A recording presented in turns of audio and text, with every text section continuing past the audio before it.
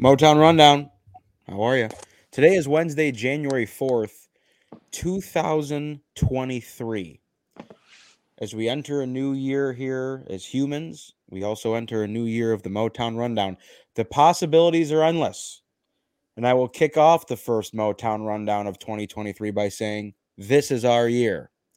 Whose year? I don't know. But it's someone's year. It could just be our year. It's my Here on the year. Motown Rundown. It's my year. That's what The it is. year of Ryan Collins, the seance to end all seances. It's like the summer of George. Trent, can you look up the word seance for me, please? I really don't know what you're saying. Is it like a sayonara type deal? Is it A like seance? How do you think we would spell that? Or someone speaking into their phone before we move forward with the podcast? a meeting in which people attempt to make eye contact or make contact with the dead? So not necessarily a seance at all for Ryan No, Collins this year. I think I don't think you knew the word, but I respect it. It sounded like it was one of those words that sounded like it fit. Like I always do that with accoutrement. I don't use accoutrement properly. I always use it in terms of food, but I think accoutrement, and Trent, we might want to look this up as well. Accoutrement, I think, is like articles of clothing. Can you look that up, Trent? Yes, I can. And in the meantime, Collins, you just saw something that blew your mind. Oh, a guy from TCU just hit an insane 3 against Baylor, but no one cares about that. No, you're right. No one does. Unless you're a Big 12 basketball guy. Big game. TCU's only lost one game. What a year for TCU athletics.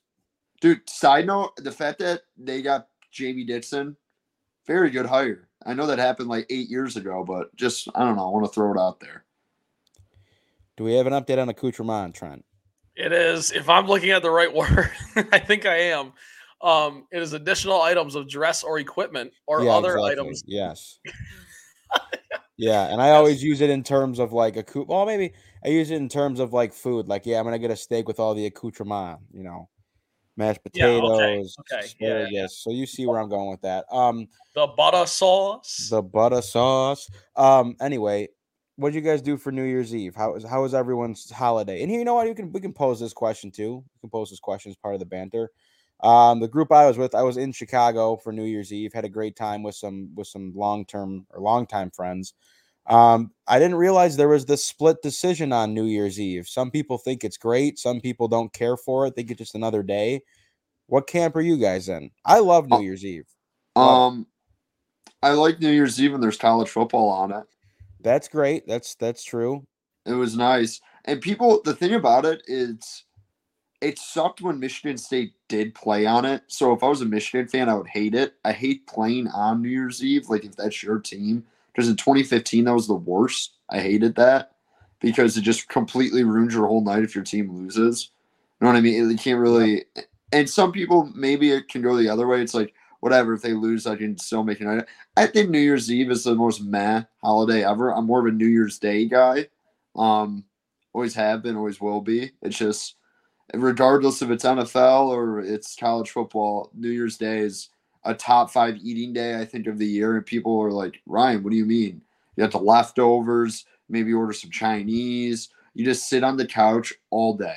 It's one of the best couch holidays ever. And you don't have to get a gift and it's whatever. You kind of recharge the battery. I love New Year's Day. New Year's Eve's fine. I like New Year's Eve.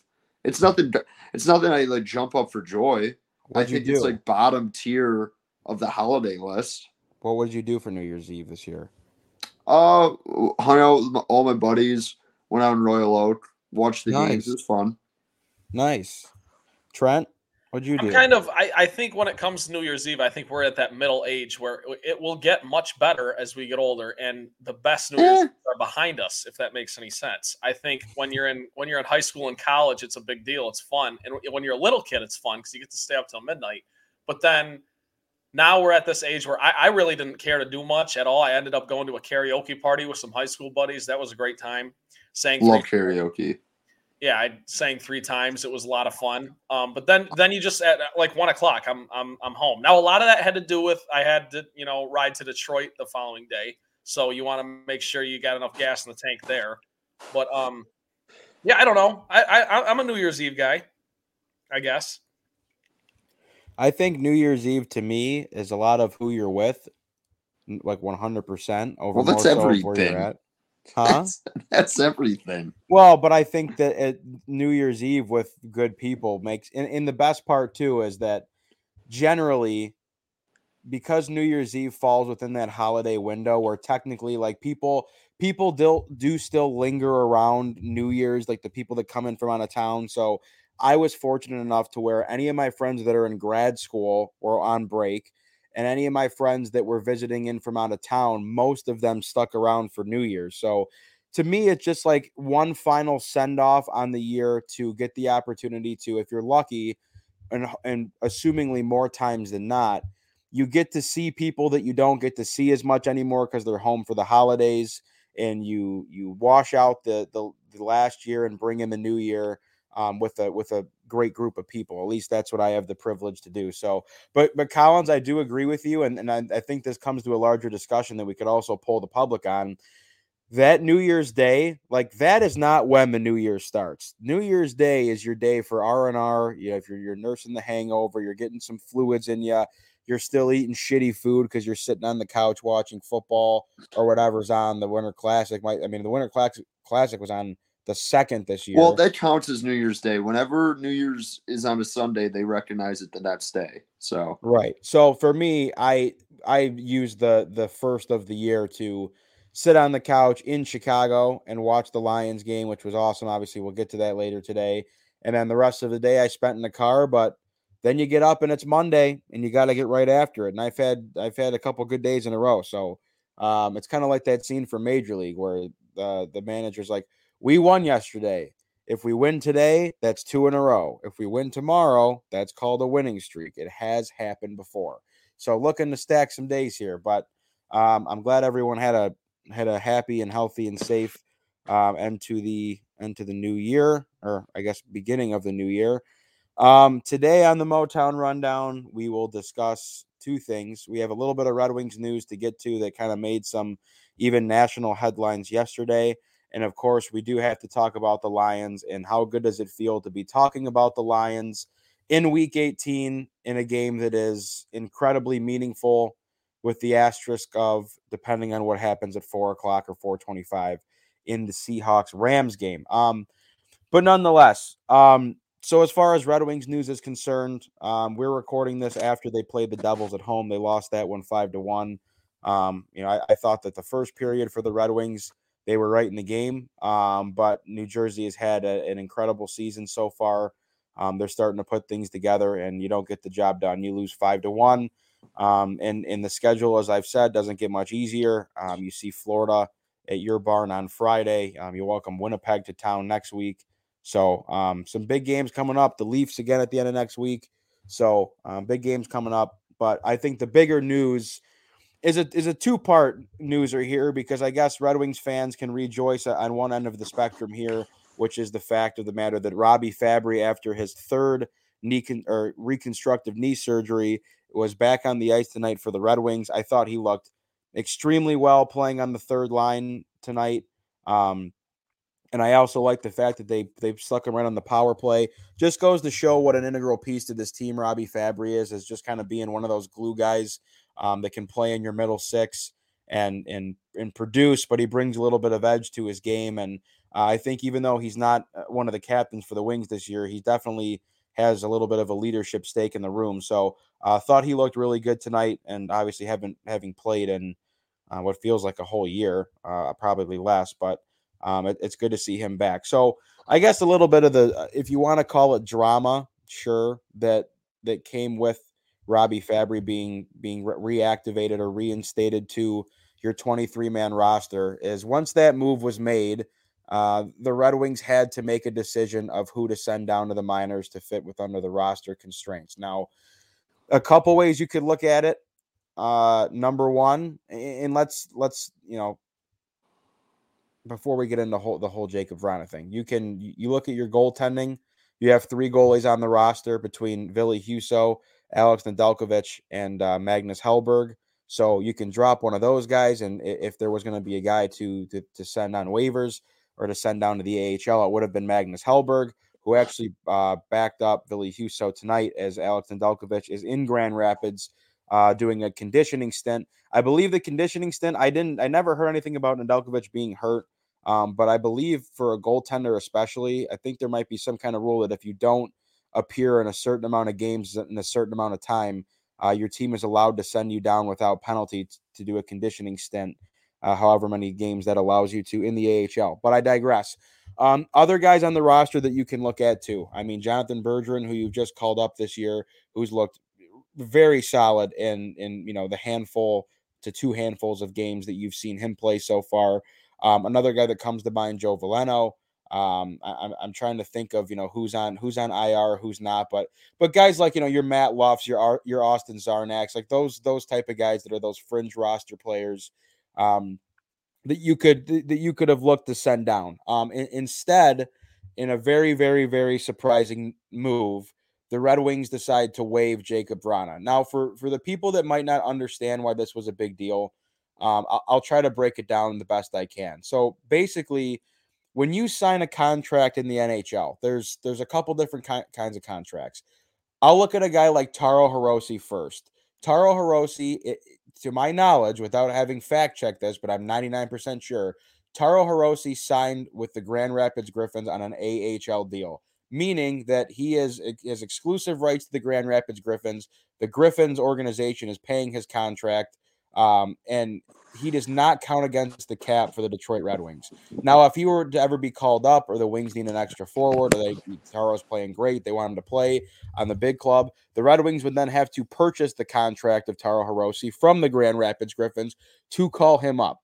So those are some, rare cases. Your Brian Lashoff's another guy, I believe, that's under AHL deal with the Griffins. But for the most part, when players sign NHL contracts, with some nuances and exceptions, there's generally two types of contracts in the NHL umbrella. You sign a one-way deal or a two-way deal. One-way deal, I can't think of whatever percentage. I mean, it could be 95%, it could be 90%. I have no idea. But your Crosbys, your Ovechkins, your McDavids, your Larkins, anyone who's anyone in the NHL is mostly signing a one-way contract. You also have the opportunity to sign players to a two-way contract. So again, without having looked this up and doing the fact checking, Austin Zarnik, Matt Luff are two guys that I would imagine are on two-way deals with the Detroit Red Wings, meaning that without penalty, without any kind of paperwork, whatever, those players that are on two-way deals can play in the NHL. They can get sent down as many times as you want, as often as you want, without any sort of penalty against the cap, whatever. That contract is being paid by the Detroit Red Wings. Now, the reason why this was such a big deal with Jakub Vrana is because when you decide to waive or send down a player to the minor leagues in the AHL, if you are on a 1-year deal, I'm sorry, not a 1-year deal, a one-way contract, stay with it, Rabs, you got it, buddy. On a one-way contract, if your team decides to waive you, you will have to clear waivers, meaning that every NHL team in the league gets the opportunity to claim you, and if they place a claim for you, that player then will become part of that team's NHL roster. So it's obviously a risk. And when people see this and they see Jakub Vrana, who's just come back off the NHL Players Association assistance program, who's back with the team skating and who's in practice, and then you start to read that he's going to be sent down for his conditioning stint, and all of a sudden you see that he's being waived. And it raises a lot of eyebrows because obviously Jakub Vrana is a tremendous player, and he's also making a lot of money for a guy that should not be playing in Grand Rapids. Now, there are two different ways that I looked at this move. And it's all speculation, and I don't really think anyone besides the guys that are making the moves like Steve Yzerman know what's going on and what the reasoning is for. But there's two schools of thought on this for me. Number one, which would be the worst case scenario, is yes, Jakub Vrana went through the proper training and got the help he needed for whatever issues he was dealing with. But at the end of the day, whether you want to call him a problem in the room or someone that shakes up the chemistry, if the Wings feel like he's a distraction, if the team has moved on without him, or Jakub Vrana is truly some degenerate, horrible teammate, whatever, then Steve Yzerman might have waived him basically to say, you no longer have a place on this team until I can find a trade spot for you. you will either be outrighted to some other team or you will be playing in Grand Rapids until further notice. I will try to move your contract. I don't want you anywhere near our team. I am going to hope that that's not the case. And I think it's a little bit unfair for people to look at this situation, given what Jakub Vrana has been through this year and whatever it is that he's dealing with, to look at him and assume that, oh, he's a problem. They don't like him in the room. He's causing trouble. He's a distraction. I don't think that's fair.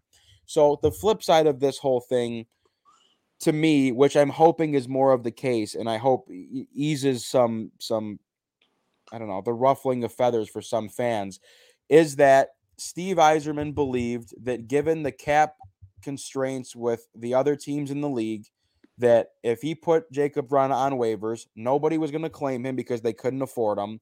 And any teams that could afford him, which are generally your teams that have a lot of cap space to burn, that are younger teams, rebuilding teams, that you would think that taking on a $5.75 million deal to add a good player in the midst of your season in which you're not doing well, presumably, doesn't make a lot of sense. So I guess the Wings, who knows if the Wings actually get their wish to say, because I don't know if they really want Jakub Vrana on the team, and who knows what the truth is behind that. But nonetheless, they How are. many years on his deal does he have left, Rabs? I want to say he has one more year after this, one or two more after this. So, but I mean, the thing that's kind of funny, before you went into the program, he has been a very effective player at the NHL level. Absolutely. So, very weird. Like you said, Rabs, I think it was more a contractual thing, but at the end of the day, it's still a fuck you to Vrana. Yes. So I'm very curious how this plays out. Maybe the Wings trade him. So and people are like, but why would no one pick him up off waivers? Well, I mean, you can't really match contracts in a salary cap kind of league. You know what I mean? Like, so maybe it's even easier for a team to go get him in a trade than it is to pick him off waivers. Because, like you said, Rabs, not a lot of teams have 5.5 to just throw around for a guy. Right. That and the teams that do are like the fucking Coyotes, who, you know what I mean? Like, and they're not looking to win. So, it's weird. It's really, really weird, and the timing is very, very weird. That tells me something that I don't want to speculate because I don't know anything that happened. I don't think either side is happy with each other, so we'll see. I don't think he's probably happy the way they handled it, and I don't think the Wings are happy the way he handled it either. So it seems like they're not on the same page. I wonder if this gets figured out this year. So, and it did look like, and I didn't confirm this, but I was reading on Twitter that Jakub Vrana has scrubbed all Red Wings material off his Instagram account. So who knows? Who knows? But the catch of this whole thing of waiving him to go to Grand Rapids, I do believe too that you can only consider a player on a conditioning stint in the AHL for so long, and after there you are forced to essentially call him back up, or he has to stick in the AHL or something like that. But if you waive a player and essentially outright him for the time being to the minors, then he can stay there for as long as he wants. So I don't know if they just feel like Vrana needs to play like 3 games isn't enough on a conditioning stint. It needs to be more like 7 to 10. I don't know. Maybe he came back and was out of shape. Maybe he was told that he's like, hey, Jakub, we're going to send you down for a conditioning stint. And he was like, fuck you. I don't need one. You know who I am. I'm like, let me just play. So who knows? Who knows? But he's still with the team. And the only thing that you should care about as a Wings fan is like, look, I trust Steve Yzerman to do what's best for this team. If Jakub Vrana is a problem in the room, if he's not on the same page with everyone else, if he's not buying in, then you know what? At least you have him back in your organization now. And as you said, Collins, you can make a trade, and if you have to eat some salary to get rid of him, then that's what you have to do. So the thing about it, Rabs, is I thought he was part of the future. That's the shocking thing about it. I as a guy that's I think 26 to 27 years old, maybe 100%. The problem is he hasn't been able to stay healthy. And honestly, when you I look understand back at that, Rabs, but still, this is a little bit different of a situation, and the timing is very weird. So this is one of those things, though. I feel like you're almost reckless if you are to like speculate what happened or whatever. All I can say is it feels like, I mean, like you said, Rabs, you got to stay in the ice. It's a part of your job, and either way, whatever happens, that's. And I hope he got right in his time off. But what I mean, a part of your job is attendance, especially in professional sports. And I'm sure he lost it. I'm not saying he lost. I don't know how.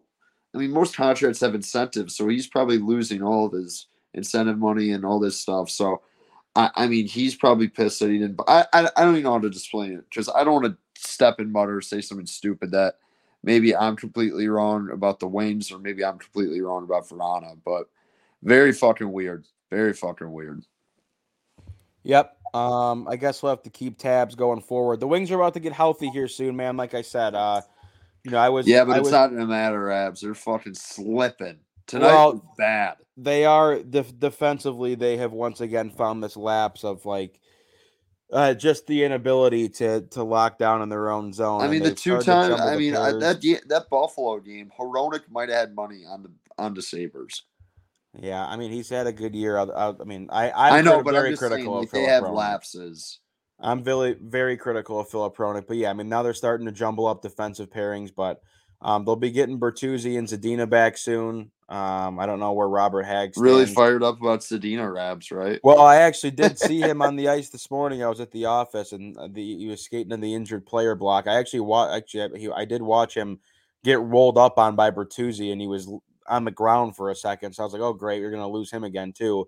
And then he rifled the puck off of Magnus Hellberg's ear, and he was not happy about it. So fun times today at the arena. I don't know, dude. Philip Zadina, watching him play in like the injured player block at practice today. I mean, God, he really does have superstar skill, but he is just not a very good hockey player. He's great at hockey, but he's not a very good hockey player. That's kind of how I'll put it. So who knows? Looks good in shorts. Yeah, looks good in shorts for sure. That's all that really matters at the end of the day, I suppose. So yeah, there's your Red Wings talk. They're back at home on Friday. They play the Panthers. Another tough test, another team that they could definitely use 2 points against without having to go to overtime because the division only getting tighter. All right, and with that, as we approach midnight here on the Motown Rundown Hour, let's talk some Lions. What an exciting game last week. Exciting. It was a fucking blowout. Well, I'm just saying, just to see their team get off the mat after laying an egg in Carolina, and the Bears have that really nice first drive, and there was that part of me that was kind of like, is this going to be a dogfight all the way? And it wasn't even close. Lions win 41-10. The Lions improved to 8-8 on the season. Jared Goff, 21 for 29, 255 yards and 3 touchdowns. Jamal Williams, 22 carries, 144 yards and a touchdown on the ground. Just a great game. Dominant, sold-out crowd. Sounded like it was loud. Trent, you were there. Perhaps you can provide some insight, but just utter domination.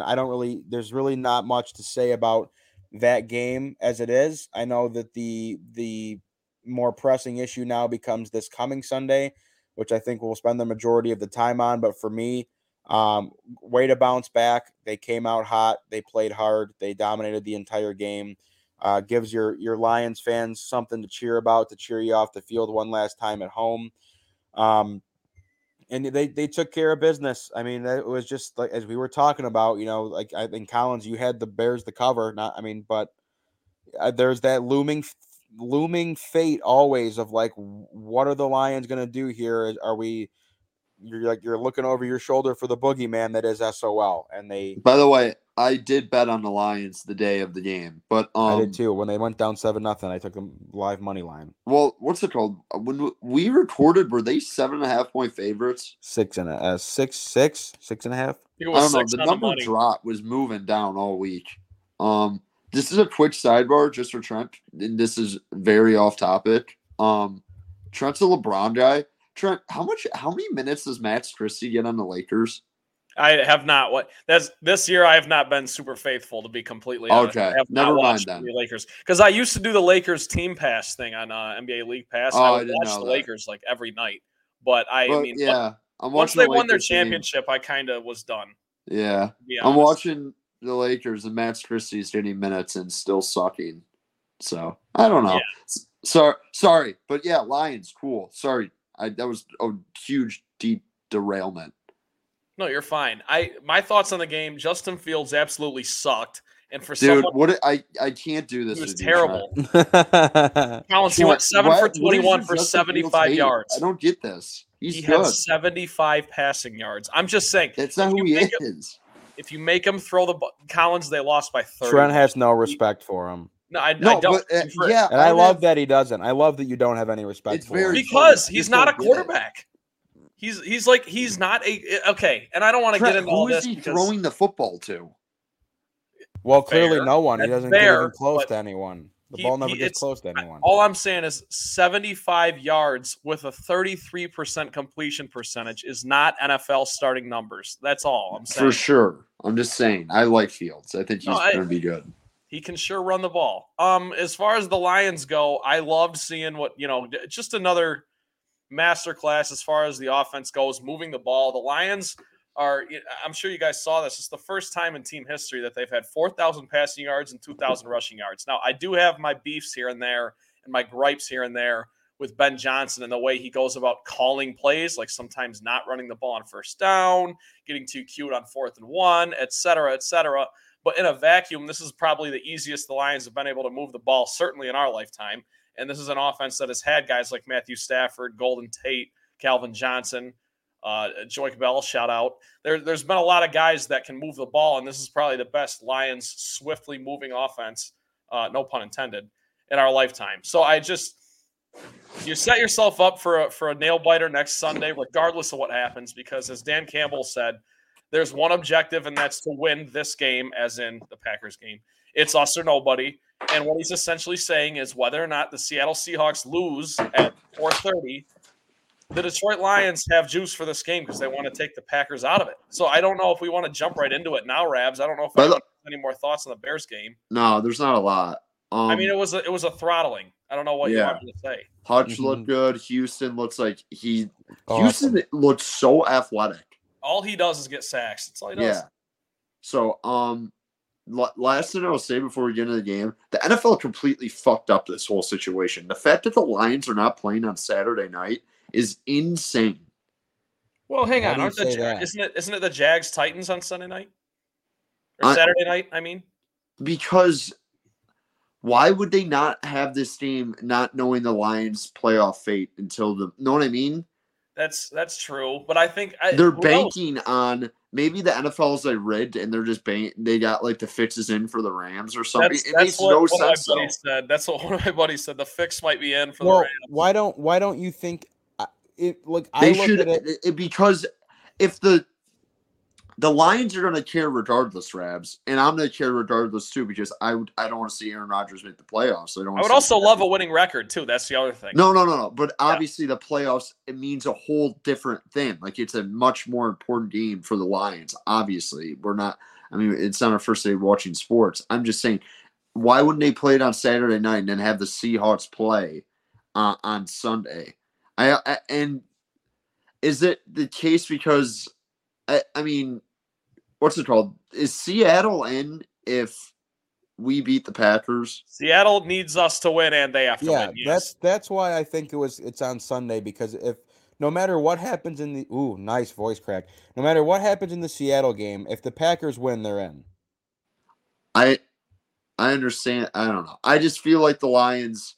It's kind of a weird spot. I mean. But I get what you're saying because essentially, if you play the Lions game before the Seattle game, whether you're doing it on Sunday afternoon or Saturday night and have the Seahawks after, the winner of the Green Bay game goes to the playoffs if Seattle loses. So either way, you're going to have one team playing for a playoff spot in whatever game you're looking at in the primetime spot. Like it just is what it is. I don't know. Whatever. By the way, I don't love that. I mean, how many have the Lions won one Sunday Night Football game in our lifetime? I don't know. Patriots? I mean, serious. The Patriots game, yes, that was Sunday night. Yeah. So yeah, I don't know. Are you guys confident? Because I think you're crazy. I honestly think the Lions are a better team than the Packers, but you're just lying to yourself if you're confident this Sunday. Yeah, Well, I'm not, but we can get into it. I'm Yeah, not. thank you. Trent, you're making progress as a person. The fact that you just said that. way to admit when when you have fears, Trent. It's okay.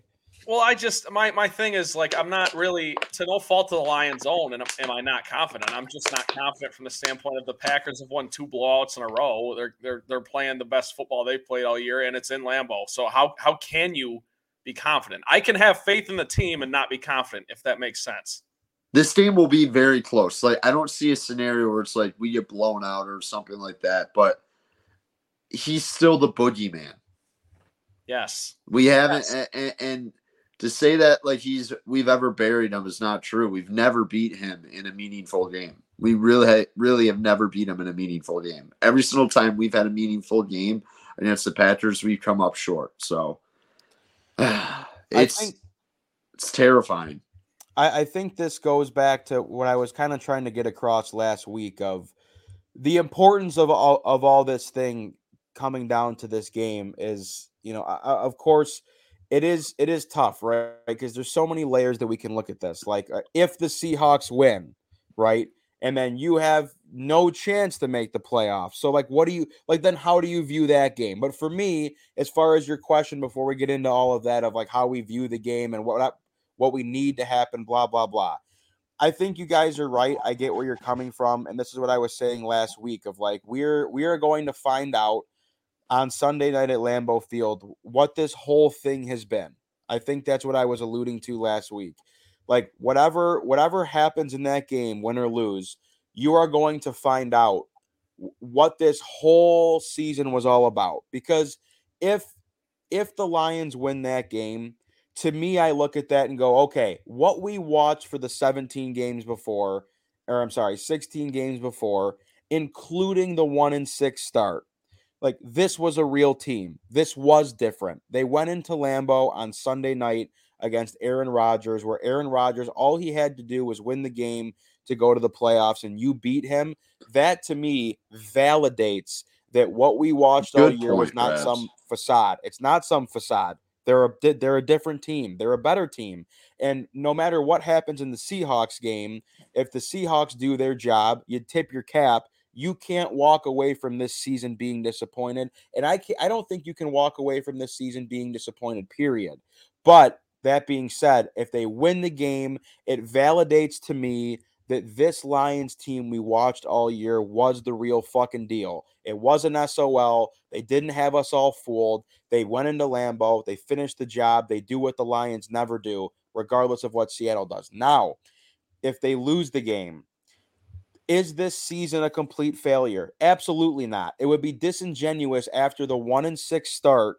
We were on this podcast talking about if Dan Campbell would even be here next year and all the people that wanted him dead after the 1-6 start. So if you go from 1-6 to 8-9 and you give yourself a chance to play for a playoff spot in week 18, you know what? Yeah, it sucks that you lose, but it doesn't make the season a failure. What it does tell you about your team is back to the analogy that Dan Campbell used in Hard Knocks. I talk about it every single week. That last little bit of losing they have to shake out, because come next season, as I said last week, come next season, no matter what happens on Sunday night, this football team has to make the playoffs. There is no excuse, because you've shown yourself that you're good enough to beat up your division. You're good enough to compete with the rest of the league. You can score with the best of them. Yeah, your defense needs some work, but assuming you're getting a great draft pick from the Rams that you can spend on defense, and if you're not making the playoffs especially, you're getting another top 15 pick that you can use on defense or whatever you want to do to get yourself better. So, am I scared going into the game? I don't know, because as you said, Collins, Aaron Rodgers is the boogeyman. He is the final boss at the end of Luigi's Mansion that you've been playing the game for 6 months. You can't beat him, but you know what? You wake up in a cold sweat one night, you go downstairs and turn the GameCube on, and you're gonna face your fears. Is this the time that you do it? So I think that the Lions are better than the Packers on. I really do. I really do believe that the Lions are better. And as I said last week, as I went on my soapbox rant of what it means to have a guy like Dan Campbell at the helm, it's for games like this. It's your team that's all about family and together and grit and heart, and don't care what the media says, don't care what anyone thinks about us. We're going to go out there and play and do it for each other and do it for our city, versus Aaron Rodgers, who doesn't even speak to his own family. That's, to me, where the Dan Campbell effect, Okay. you can see it. You can see it come to fruition potentially on Sunday night. And it will be a lesson to all the kids of the world that if you believe in yourself and you work hard and you do things the right way and you stick together as a team, and it's not about me, it's about we, you can overcome any talent discrepancies. Aaron Rodgers has not had a very good year this year, but you have to give credit where credit's due. In the games he's had to win, when this team has had to come together, they have been able to do it.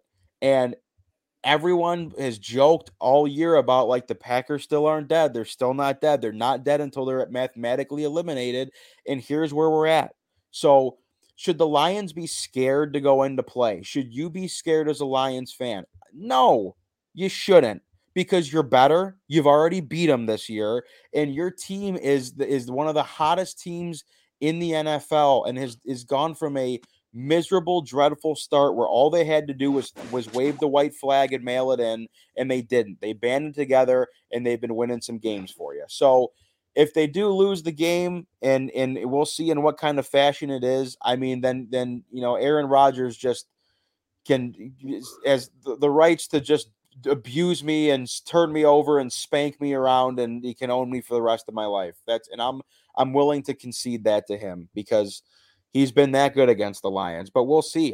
I just don't necessarily buy, in the same way that, like, people have this weird, just wait for the playoffs when Tom Brady turns it on and the Bucs, like, are going to do, like, we're done with that. The Aaron Rodgers thing, every single week they got to ask the guy about, he's, I don't know what the plan is for me. I'm still thinking about this year. Like, are you retiring? What are you doing, dude? No one cares. No one cares anymore. I think the last thing on his mind is football. He's just a tremendous football player. He loves to win because he's just a son of a bitch, and he very well could do it on Sunday. And if he does, you got to tip your cap that he just really owns the Lions like that, unless the Lions go out and lay an egg. But they want it more, and they can do it.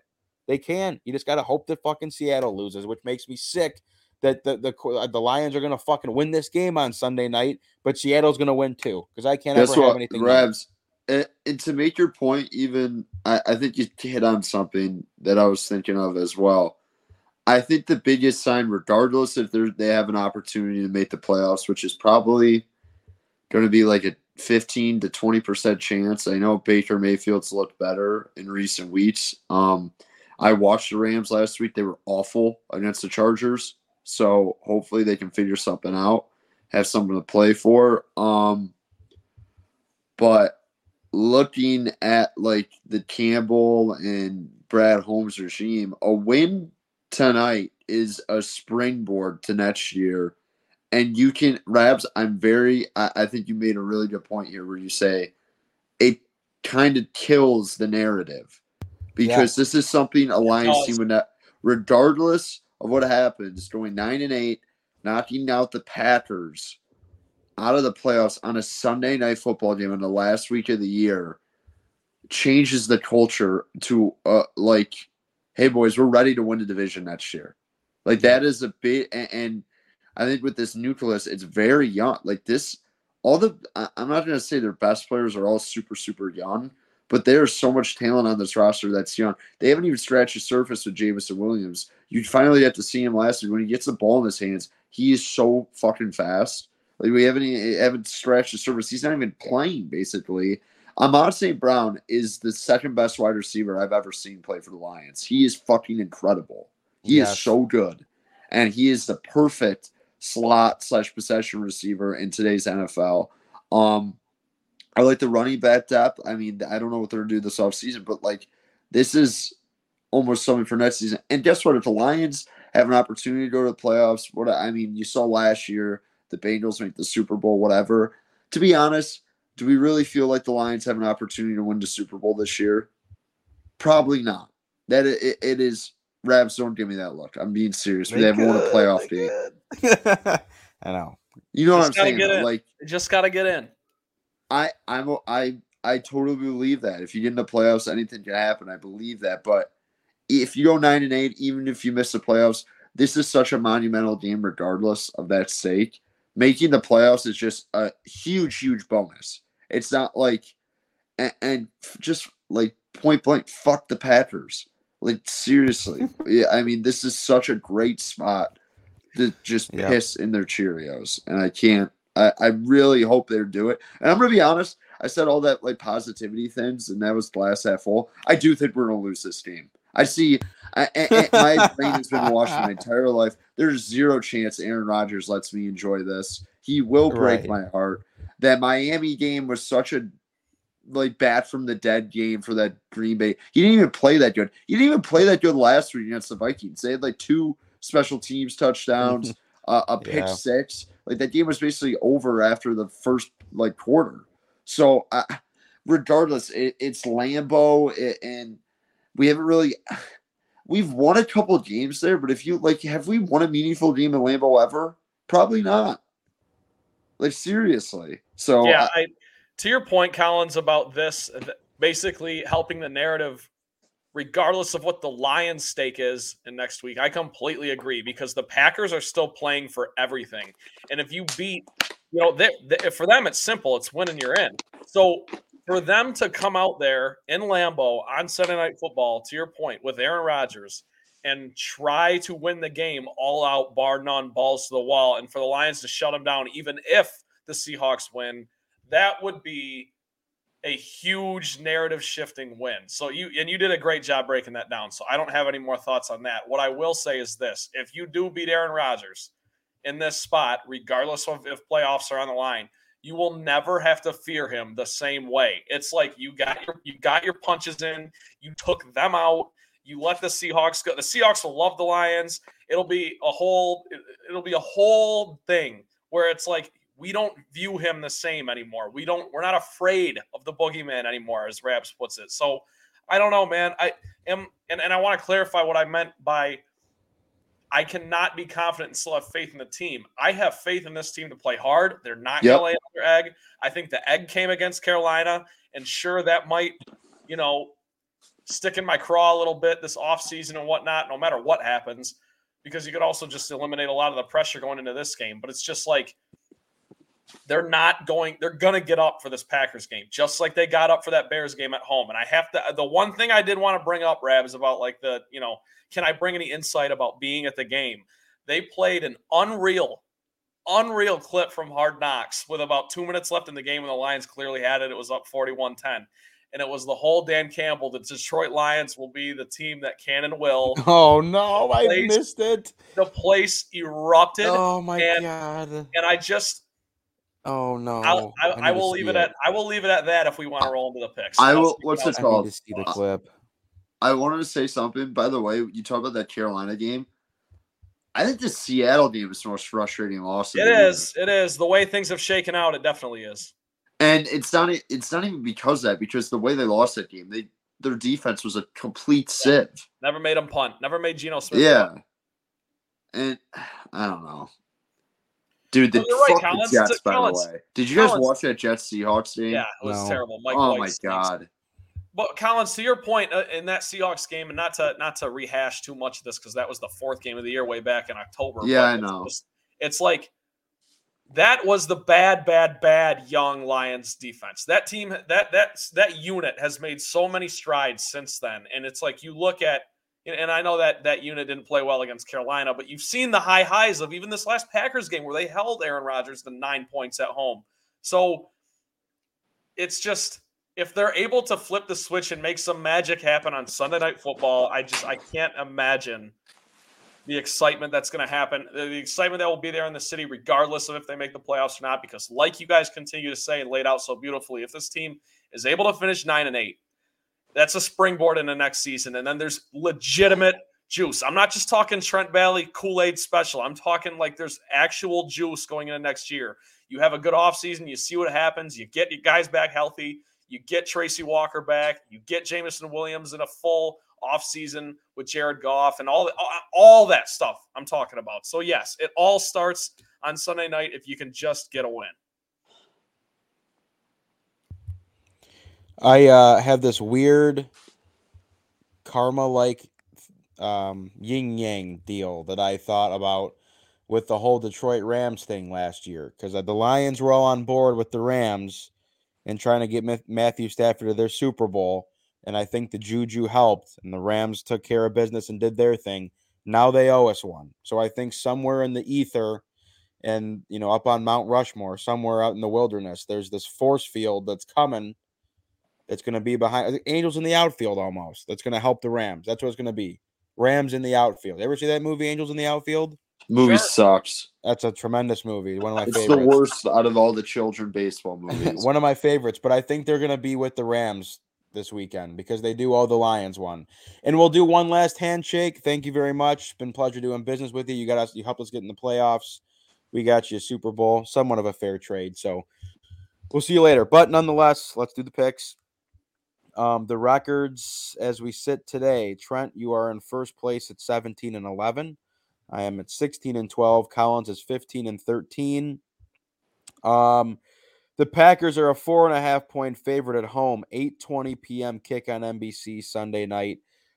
Winner gets in if the Seahawks lose.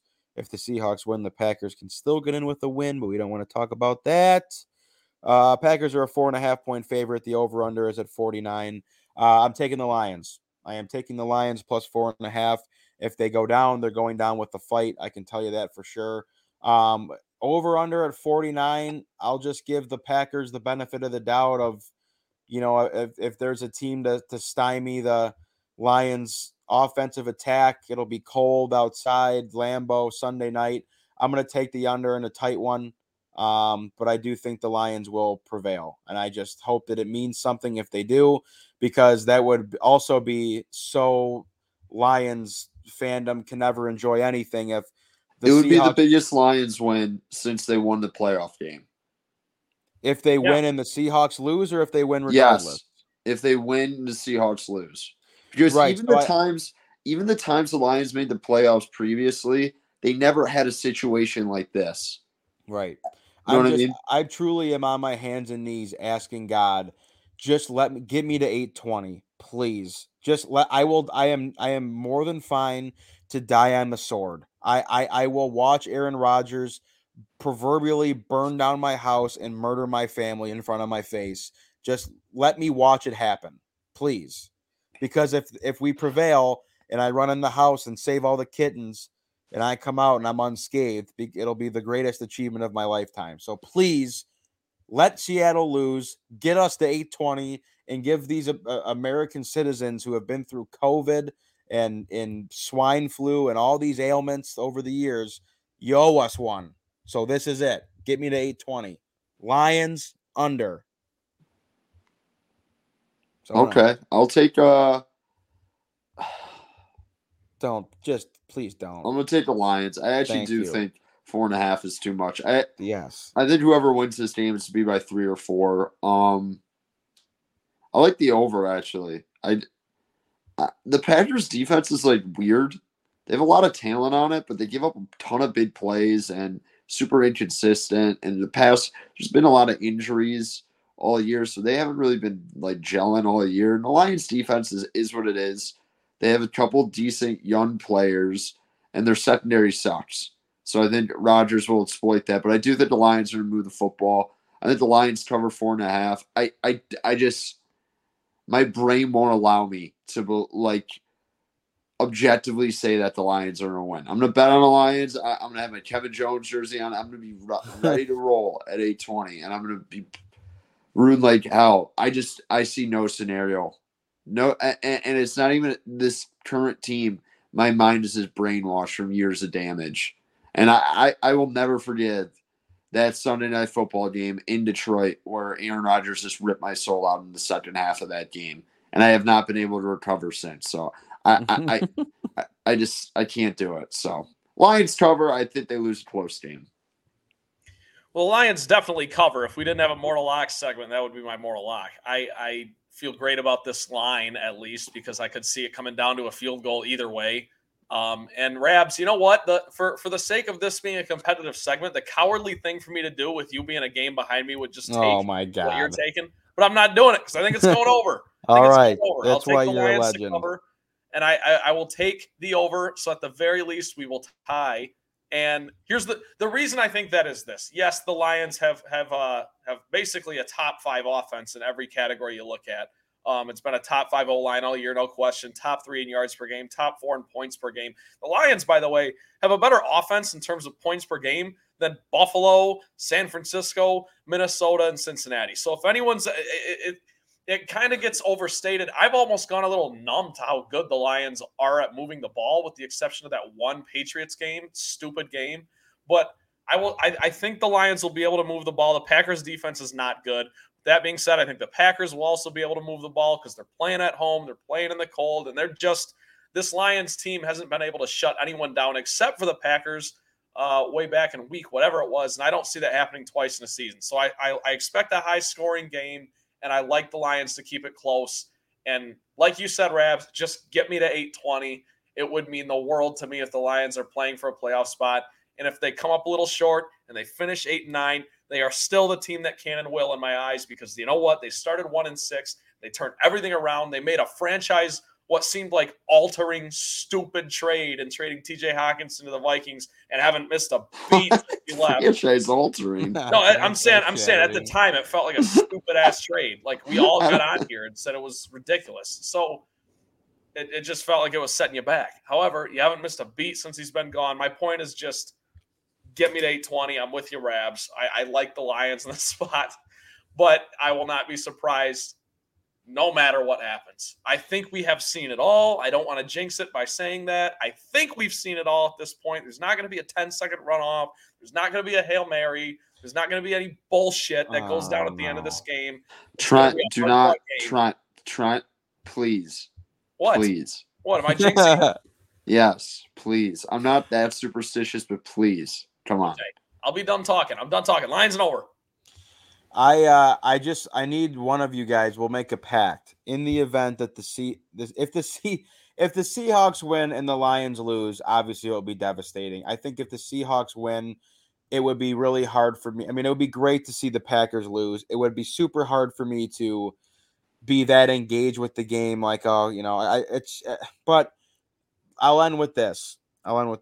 I need to make a pact with you guys that if the Seahawks win and the Lions lose, I need someone to text me and just remind me that I've told myself that this season was a success.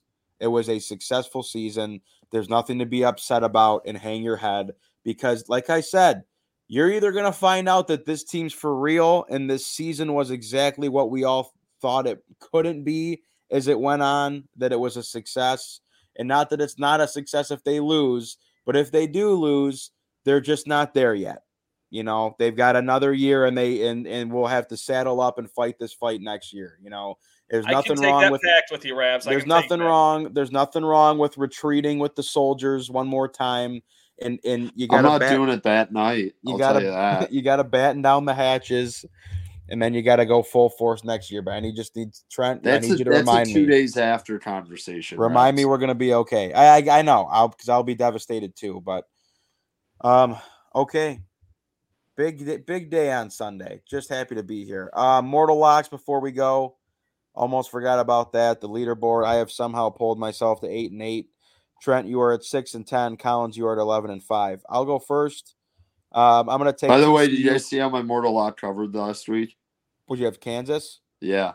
Yes, I did. I watched the whole thing. I couldn't believe it. I had Oklahoma in the pick'em though, but that's fine.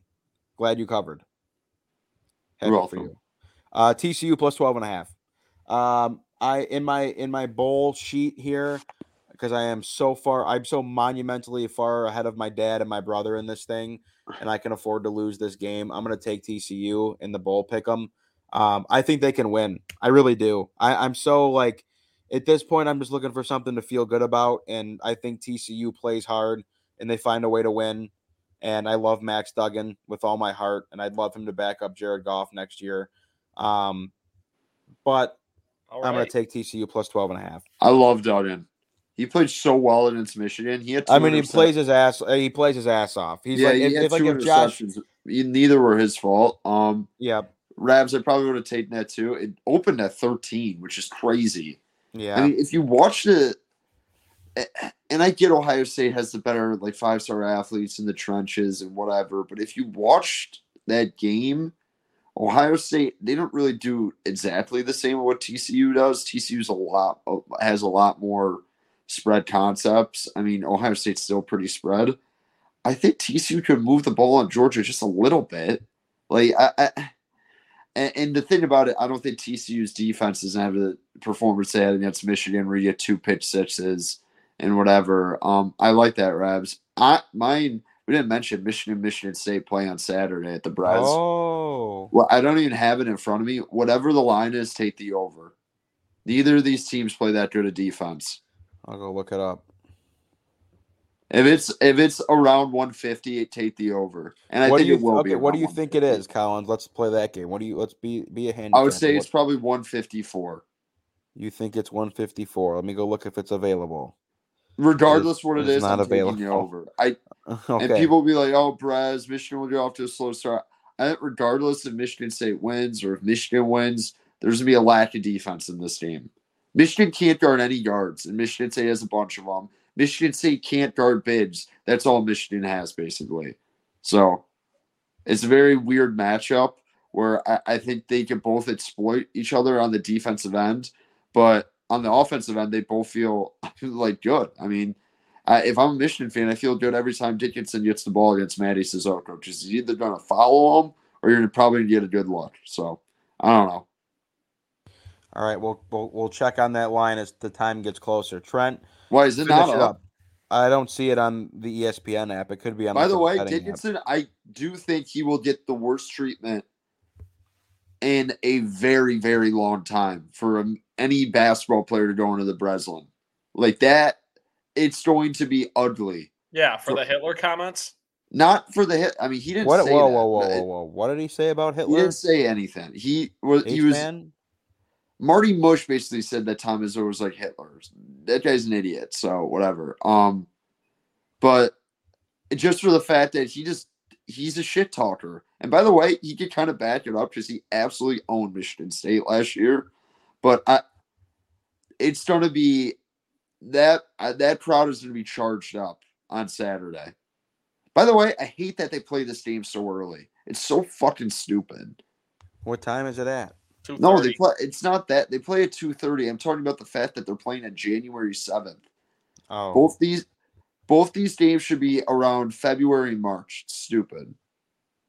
I will be there, Collins. I will be in attendance. You're going? I'm going. Izzone Saturday? ticket or no? Yeah, I got it. I upper deck Izzone.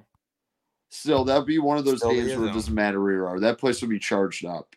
Yeah, I'm excited. Very excited. Best place to watch a game. By the way, Sadiq Bey just hit a 3 for the win to beat the Warriors. Thank you at the buzzer. Thank you, YouTube TV. I can't watch that. So okay, Sadiq Bey literally just hit a 3 with 1 second on the clock at the buzzer. Game over. Wow. Okay. What is B2 shooting for 3? Because every time I see him put up a 3, it goes in. Yeah, he's also kind of ticking from deep. Okay, yeah. I'll go break that down next week. I'll check the tape on that. I am excited to get a little more Pistons involved in the Motown Rundown since it's been tough. Badly out for a while. By the way, people acting like Badley is like a big piece for them to tank. Like, you guys watched Badley this year? I can't believe we gave him $12.5 million. He had double digits in 7 of his last 10 before getting hurt. Cool. My mortal lock. My mortal lock for the week is, for the hell of it, I haven't been good at this segment all year, so I'm gonna do this. I'm gonna throw it in. Rams plus 6.5. Give me the Rams plus 6.5. I don't know what it necessarily means. They could still lose by 3. They could lose by 6. By the way, I will have personal vendettas against everyone on that Rams team if they just don't show up on Sunday. Like I have a personal vendetta against Mike White and the whole Jets organization after last Sunday. And that's fair. That is fair. That was one of the worst performances I've seen by an NFL team. It was embarrassing. I'm not sure if you guys saw this, but Kelly Stafford put the Detroit Rams thing on her story. Oh again. my God, I'm so over it. I I love it. I love it because as much as we roll our eyes at it, I think it might be one of those little tiny. If extra Stafford things. was playing, maybe it's Mayfield. He doesn't give a shit. I'm actually convinced that Matthew Stafford's going to come out of the tunnel for the Rams and play that game and throw for 6 touchdowns. I think Rabs would absolutely cry his eyes out. I would faint. I was joking today. I was going back and forth with one of my buddies. Every now and then we'll send each other Dan Miller. We'll imitate Dan Miller and just send voice memos to each other. Stafford under center, got Calvin to his left. But we were talking today, could you just imagine if Matthew Stafford somehow suited up and took himself off the IR and just came out to finish the job for his Lions and ride off into the sunset? Obviously not going to happen. He's on the IR. We wish him the best. I don't know. What do you guys think? I mean, what do you guys think about that game before we end? Do the Rams have a chance? I don't think the Rams are as bad as sits. I actually think the Rams are probably going to cover. I just think it's like a motivation thing. I mean, I guess Baker Mayfield's playing for a job, I suppose. I get that, but the nice thing about it is that the Rams don't have their pick. So they actually have them tanking, they have no objective to try and lose. There's a lot of teams that the Bears are playing Nathan Peterman because they want to lose. Yep, that's a good point, Collins. I mean, there's so that is a positive, but at the end of the day, I watched that Chargers-Rams game, and they looked competitive for the past 4 or 5 weeks, but that Chargers game that fell flat, hopefully that's the dud. All I can ask for is a competitive game for the Rams and give me some hope. Last week gave me zero hope. The Jets were playing for a playoff spot too. Incredible. Yeah, just terrible. Typical Jets. I will say this only thing I can take solace in. I love Geno Smith, but I just can't imagine him leading a team to a playoffs. Yeah, something's got to give. This is where it gives. It's just really it's taking the whole season for the joke to finally be up. But yeah, come on. I don't know. I will. I'm going to be the bigger man here for a second, and I will say this on the podcast, on the record. I have been a notable Baker Mayfield hater. I think he's a scumbag, loser, bitch, and I don't think he should be in the NFL as a starting quarterback. I don't think he's very good. If Baker Mayfield leads the Rams to a win this Sunday and beats the Seahawks, even if the Lions don't win, I will disavow. All my previous comments. Oh, dude, I might buy a Mayfield jersey. I will retract the slander, and I will come on here and give Baker Mayfield his roses. We will not have beef the rest of his career. I will do that. I'm willing to do that for That's really big of you, Rabs. Well, everyone's got to do their part. That's the whole thing. That's really big of you. I'm expecting the Lions to go into Lambeau Field and do their job and play their ass off. For me, the fan that's never seen a good Lions team, I will draw the line in the sand with Baker Mayfield, and we will shake and move on. Or I guess I will cover the line in the sand. There's no more line in the sand. It just hugs. If he wins. If not, I will double down. So this is the Baker Mayfield. This is the Baker Mayfield. How does Ryan Rabinowitz view you in the grand scheme of things? Game of the year. This is a huge game for Baker Mayfield. I love it. That's fair. Listen, that's what it is. And for all the people in Seattle who probably hate Jared Goff from his years in LA, they're probably thinking the same thing. If they're to win the game, the Seahawks, they then want us to still go take care of our business. They still want Jared Goff to go take care of his business. So that's an interesting thing you bring up, Rabs. That's just where I'm at. It's just a huge game for Baker Mayfield. He's either dead to me completely forever, or I will retract all previous slander on his name and his family. I kind of like Baker. I've said this before. I know you do. You just look like he's a typical Baker guy, Ryan Collins. Sorry, I like good college quarterbacks. That's about all he's done. He won a game in the NFL with the Cleveland Browns. I remember that. Was a good game. On the road against a rival. Yeah, anyone can do it. Okay. All right, big game Sunday, guys. But that's all for today's episode of the Motown Rundown. Who knows if the Seahawks win on Sunday and the Lions lose, the podcast might just be over. That just could be it for everyone. But nonetheless, that's all for today's episode of the Motown Rundown. For Trent Bailey and Ryan Collins, I am Ryan Rabinowitz. Join the conversation on Twitter at Motown_Rundown. We are also on Facebook at the Motown Rundown page. Do not miss a single episode of the show. We are exclusively on Spotify for the time being. New episodes every single week. Give us a follow, subscribe, rate us 5 stars if you like the show. If you don't, that's fine. Just move on. There's no reason for any negativity. It's 2023, positive vibes only. Thank you guys for listening. We love you very much. Biggest game of our lives on Sunday, potentially, fellas, ever in the history of the world. One pride. See you next time.